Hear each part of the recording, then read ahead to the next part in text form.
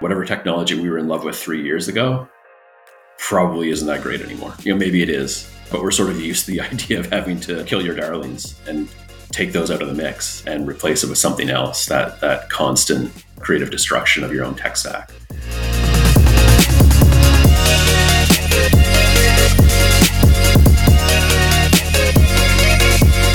Hello, and a very warm welcome to this, our second series of transformation stories from the award-winning Valtech Cafe.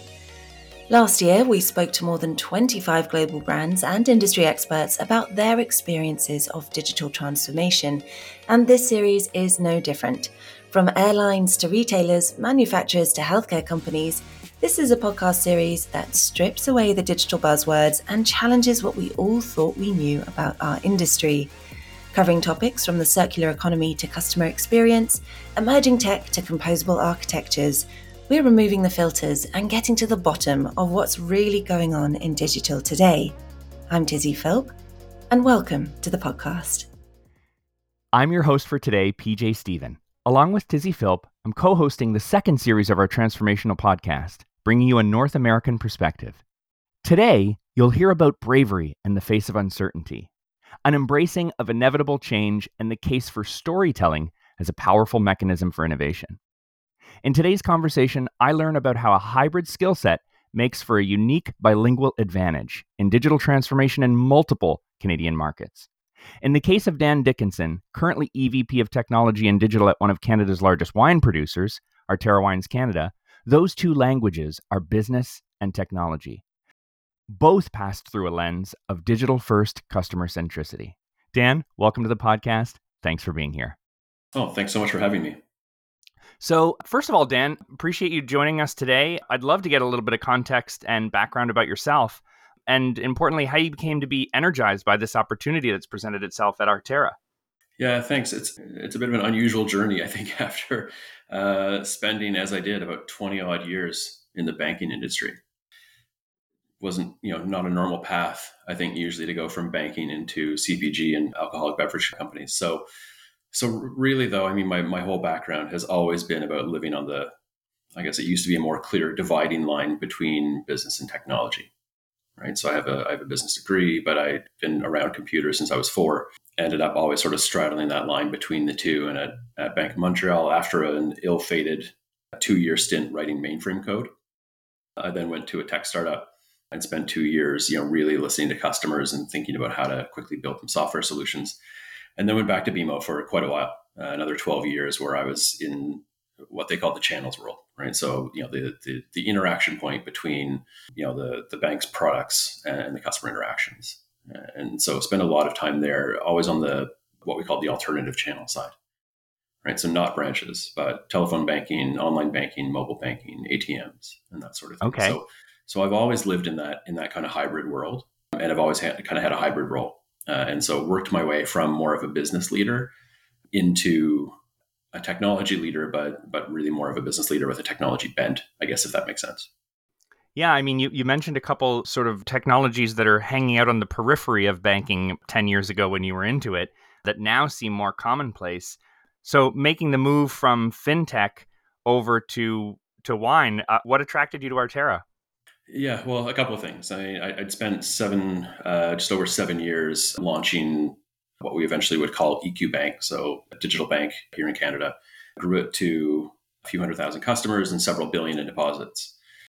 But going from that to Arterra Wines was a bit of an interesting choice. So I'd taken the company, though, through sort of this sorry, it kind of sounds grandiose when I say that. I'd helped take the company through this digital transformation, actually going online, shifting from a B2B company where everything was done through brokers into a company that was actually more, prominent for its digital capabilities and all the transformation that comes with that, right? So thinking about what direct consumer means, but also transforming the ways that we worked and then bringing the tech team up the maturity curve over the number of years.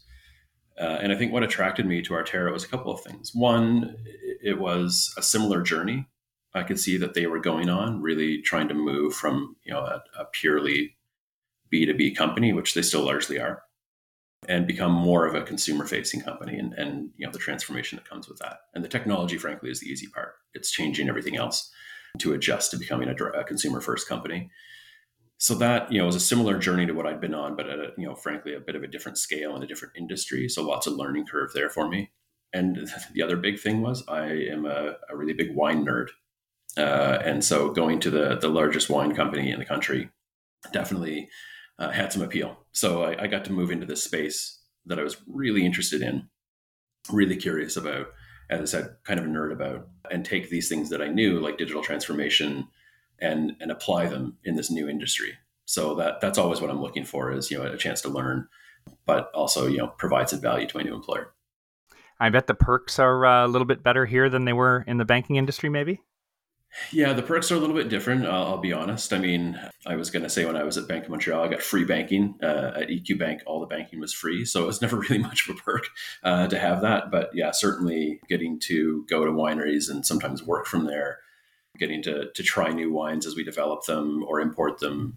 I went down to Niagara on the Lake and spent time with one of the winemakers and actually just, walked through the vineyards and saw, behind the scenes about how they make wine. And it's just incredibly interesting to see this, coming from banking and going to a world where, you can actually see something getting created, something physical and tangible. Certainly it's made a difference to my father, who was a farmer, who said, well, at least now you're making something as opposed to just charging people money, which is, I think, what he thought banking is. So yeah, it's quite different. It's a great new experience to have. And I am really irritating the winemakers, I think, because I have a lot of questions.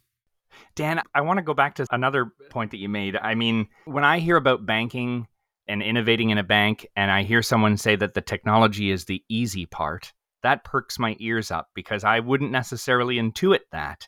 And I wouldn't intuit that a bank would be brave around technology. So just talk to me a little bit about how you managed to spin up something that was digital first within a sort of archaic industry like banking. How did you convince people to come along for that ride in that industry?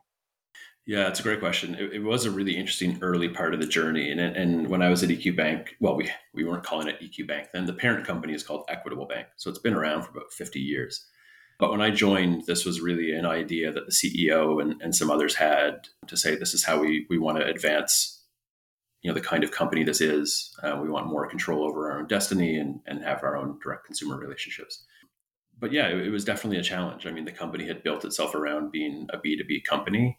And as with any other company, change is probably more exciting to me than it is to a lot of other people. And so it really comes down to, yeah, of course, there's heavy lifting on the technology side, but it's changing the way that people think about delivering work, about approving budgets, about the roles that you need.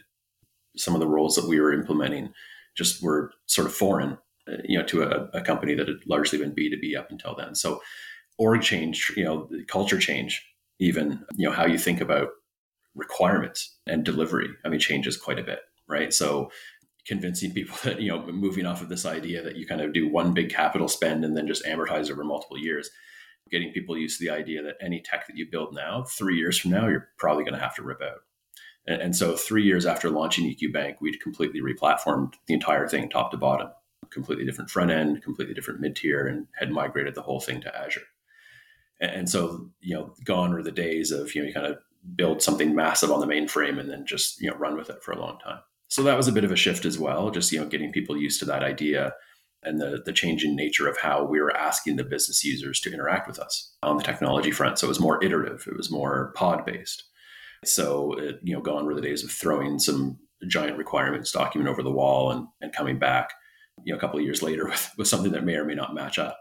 A lot of companies have gone down that journey already. This isn't something necessarily very new, probably for a lot of your listeners, but in the banking industry, that was, still a bit of a shift, to be sure. So let alone setting up things like, contact centers and coming up with a new brand and determining the brand voice and what you were going to represent in the market and how you would change pricing. And, one of the nice things we took away from that was we kind of did push, in a very small way, we did push the industry a little bit to adjust their pricing and maybe make things a little bit more fair for Canadians. So that team that I left there at EQ is still growing and still pushing and still changing and still challenging the Canadian banking space. So I'm pretty proud of that.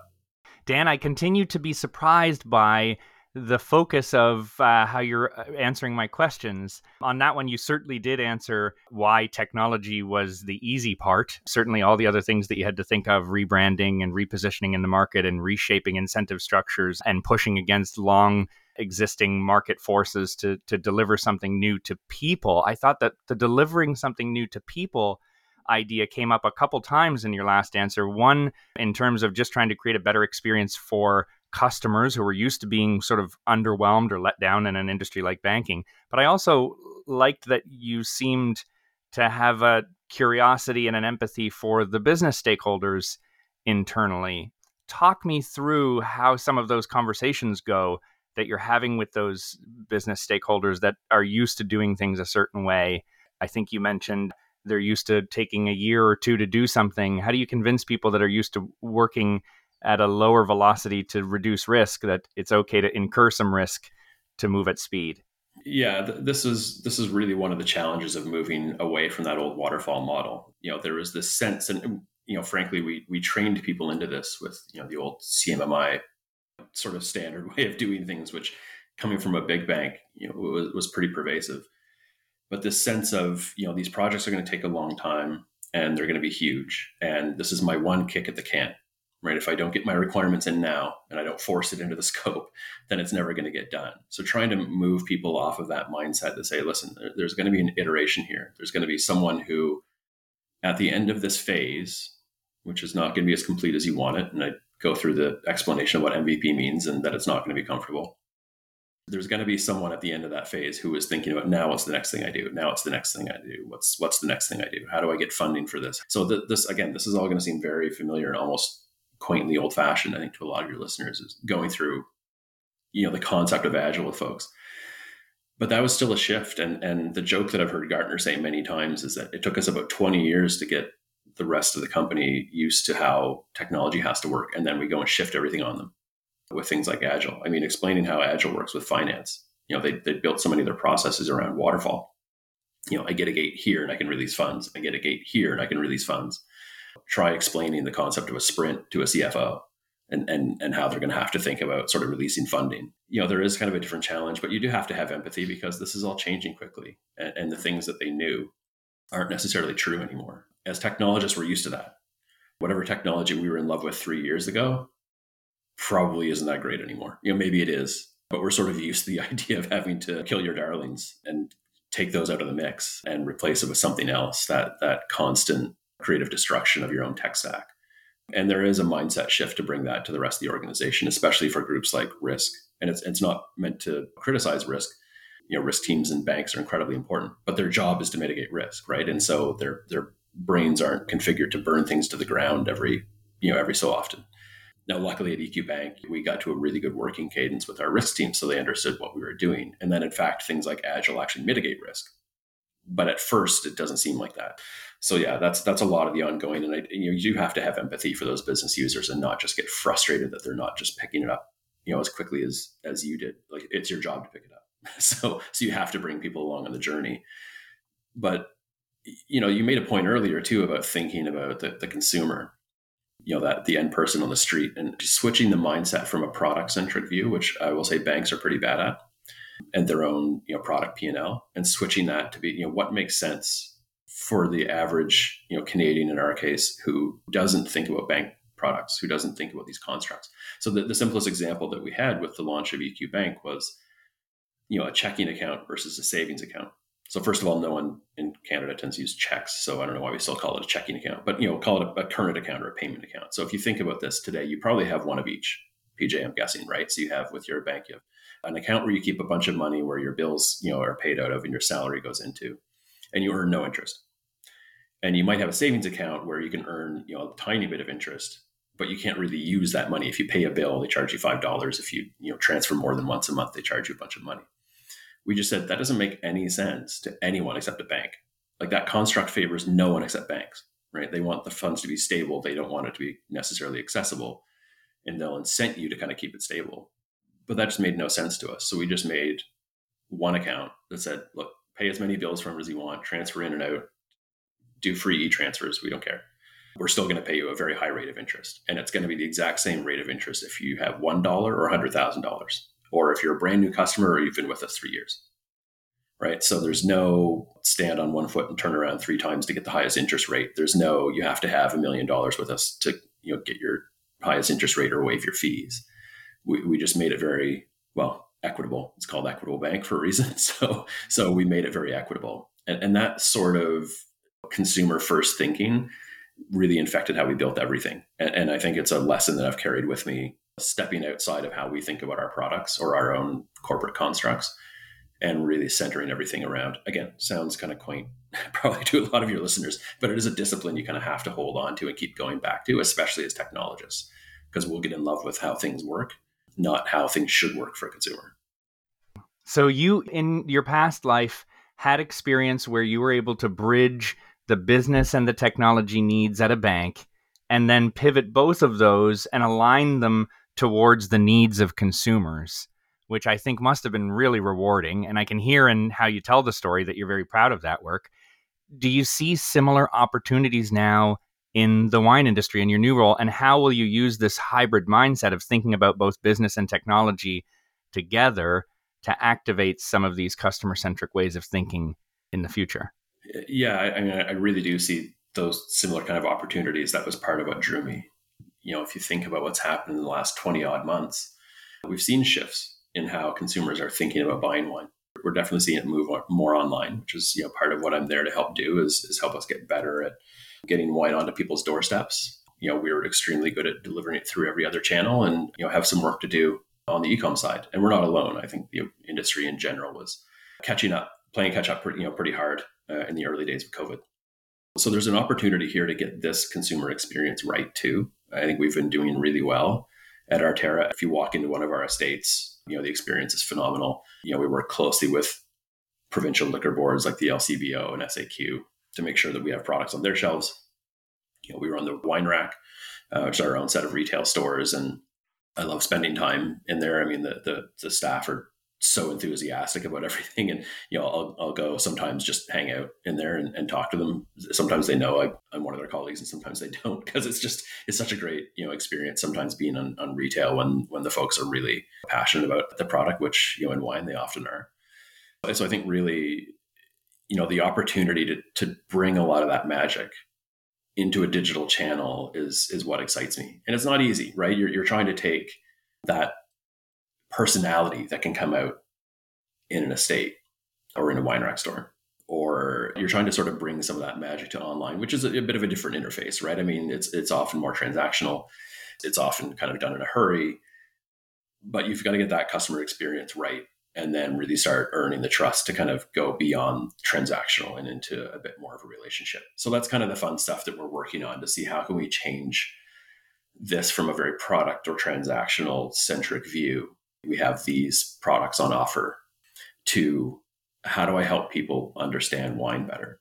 How do we bridge the gap? Because it's a complex world, right? This isn't, banking is complex enough. This is more complex. I mean, it's, like I said, I've been a nerd about this for a long time, and I'm still just scratching the surface of what I can know about wine. And a lot of my friends still find it a kind of a baffling experience sometimes.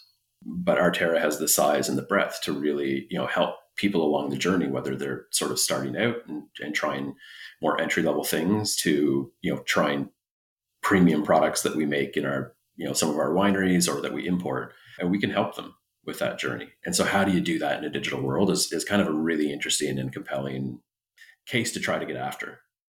Dan, I'm hearing, and you've said a couple times, you've said our listeners will probably already know how to do this. And that was when you were talking about the fundamental tenets of moving agile and of doing agile work. But I think that there's something that I'm finding in what you're saying to me that's not necessarily common, and I'll see if I can get to it. You clearly have an empathy for different user types. You think about the different humans that are part of the systems that you're setting up as CIO or as head of digital. You think about the experience between those two humans, and you think about ways that you can bring the life that's in either the winery or the retail location to the digital channel and help to connect those two pieces.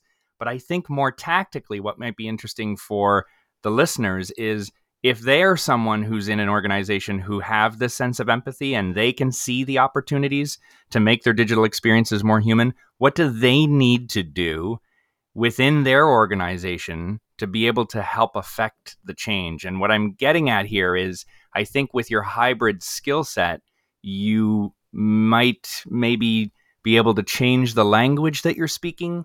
Like, talk me through a little bit of how do you bridge these gaps between business and technology? How do you code switch between these different needs and these different archaic ways of working to get people aligned to paying attention to customers and to get people aligned to thinking about customer experiences in an iterative way that might feel like it's higher risk, but it's higher reward. So not just how to do the right thing, how do you know to convince others that a new thing is the right thing? Yeah, no, it's a great question. I think, I don't want to say storytelling sounds like a trite way to say this. I think a little bit of this, why I've been able to have some success in this regard, is about storytelling. I'm also like infuriatingly rational, and will sort of break things down into switch between these sort of emotional stories and tug on empathetic heartstrings, and then switch into like cold hard facts at kind of an annoying frequency, switching back and forth depending on the audience. And I think that is really the key. So as I talked about being always in the middle of tech and digital, that used to be a kind of a clear divide, as I said. In fact, I kind of was told for a lot of my career that I wasn't pure enough tech to run an IT shop, and I wasn't pure enough business to kind of have a more traditional business role. Those sound like things that would motivate you to be told that. Yeah, I mean, I actually kind of realized that I think early on, I mean, I thought I could see value in being able to, as you said, code switch and translate almost between explaining to business folks why technology decisions will help their bottom line, and then doing the inverse, right? So if I think about an example back to the banking world, the concept of technical debt, a lot of technologists use this, and it's a handy tool. As you can imagine, that concept resonates pretty well in banking. Like every banking business person understands the concept of debt, and that there's good debt and bad debt. And so I could have that conversation with them to say, look, we'll do this.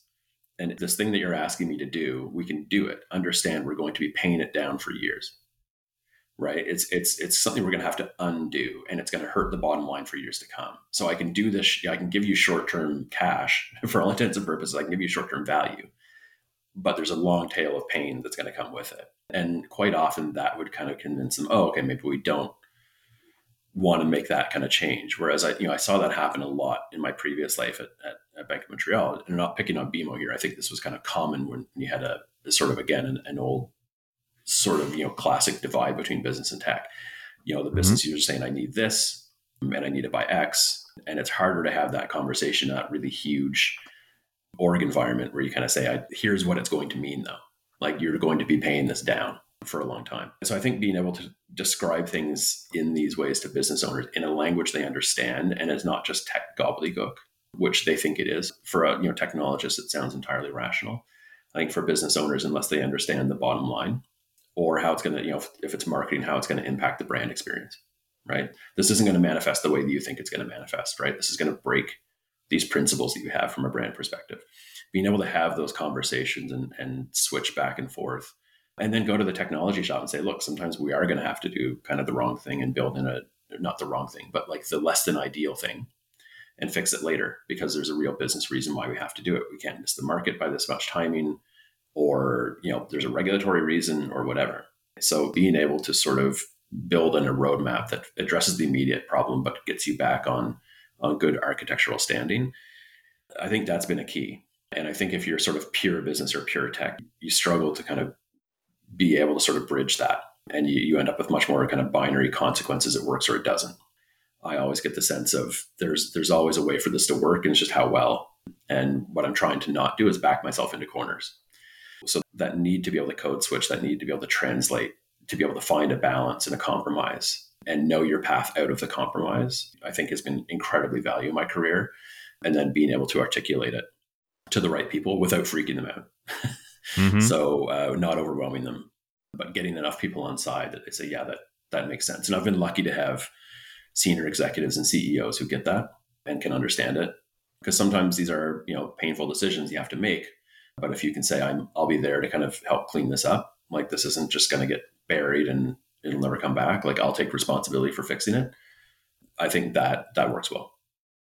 And Dan, I'm also noticing some contrasts in addition to the hybrid role that you play, both on the business side and the technology side, and that you've played before. That seems to be your sweet spot. I'm also noticing a contrast in the way you described yourself as extremely pragmatic, contrasted against the way you've clearly been able to use your storytelling to inspire me in this conversation. And so I think I'm inferring that there may be some art and science magic here where you're able to be a futurist and envision potential outcomes, but deliver them in a way that feels very grounded and pragmatic. And with that said, is there anything that you can see coming? I mean, the wine industry by nature is cyclical, it's seasonal. It takes quite a long time to see the literal harvest, to plant a crop and to see something develop. So talk to me a little bit about how you consider and plan for the future. What are some of your strategies to ensure that you are able to transform in a way that's sustainable and that's flexible? This has been a really interesting thing that I'm frankly still getting up the learning curve on in this industry, right? Coming from banking where, you're thinking about long-term planning, but I mean, you're not in the sort of world of, harvest and soil depletion and, long-term, 10, 20-year planning about, how climate change is affecting which grapes you can grow and that sort of thing. So not that I'm very close to some of those aspects, but it does create a very different way of having to think about where you are trying to future-proof, where you're trying to build.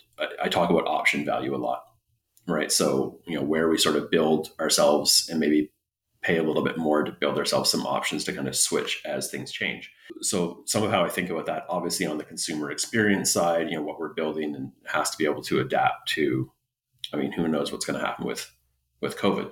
Who knows what structural changes will happen in the industry? I think, we've all been in enough bars and restaurants at this point, perhaps, if we're lucky enough to do that, to see that there's probably going to be some structural change. It's hard to find retail staff. It's hard to find bar staff, right? So you're going to see some problem. My guess is you'll see some automation really start to kind of pop up in a fairly traditional space like restaurants and on-prem.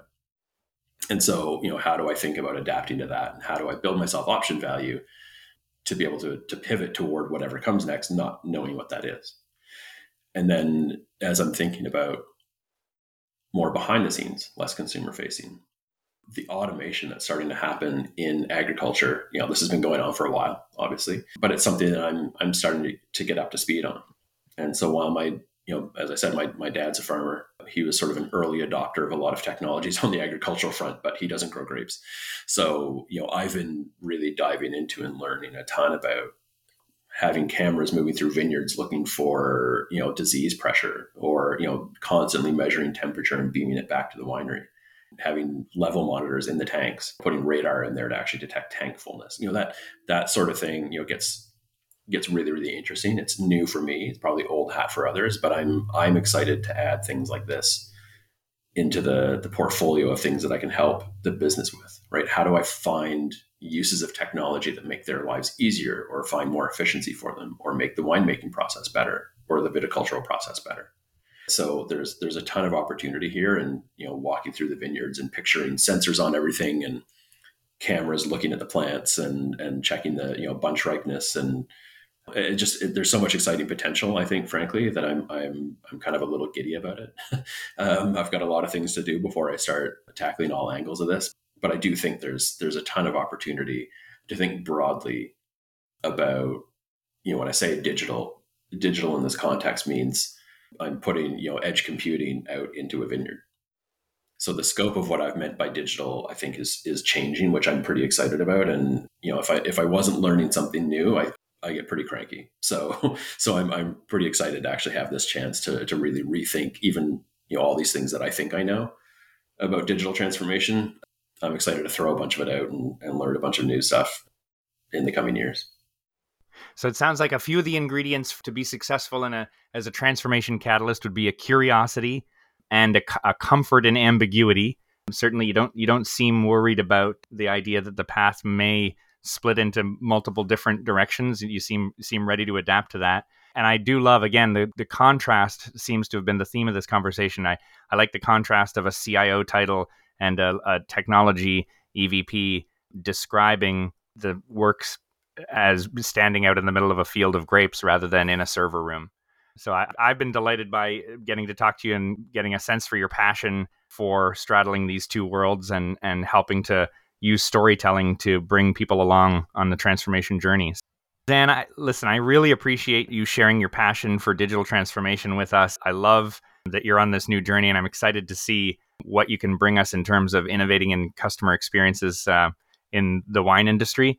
And just wanted to thank you so much for your time and really appreciate you joining us today. Oh, PJ, thanks so much. This was really fun.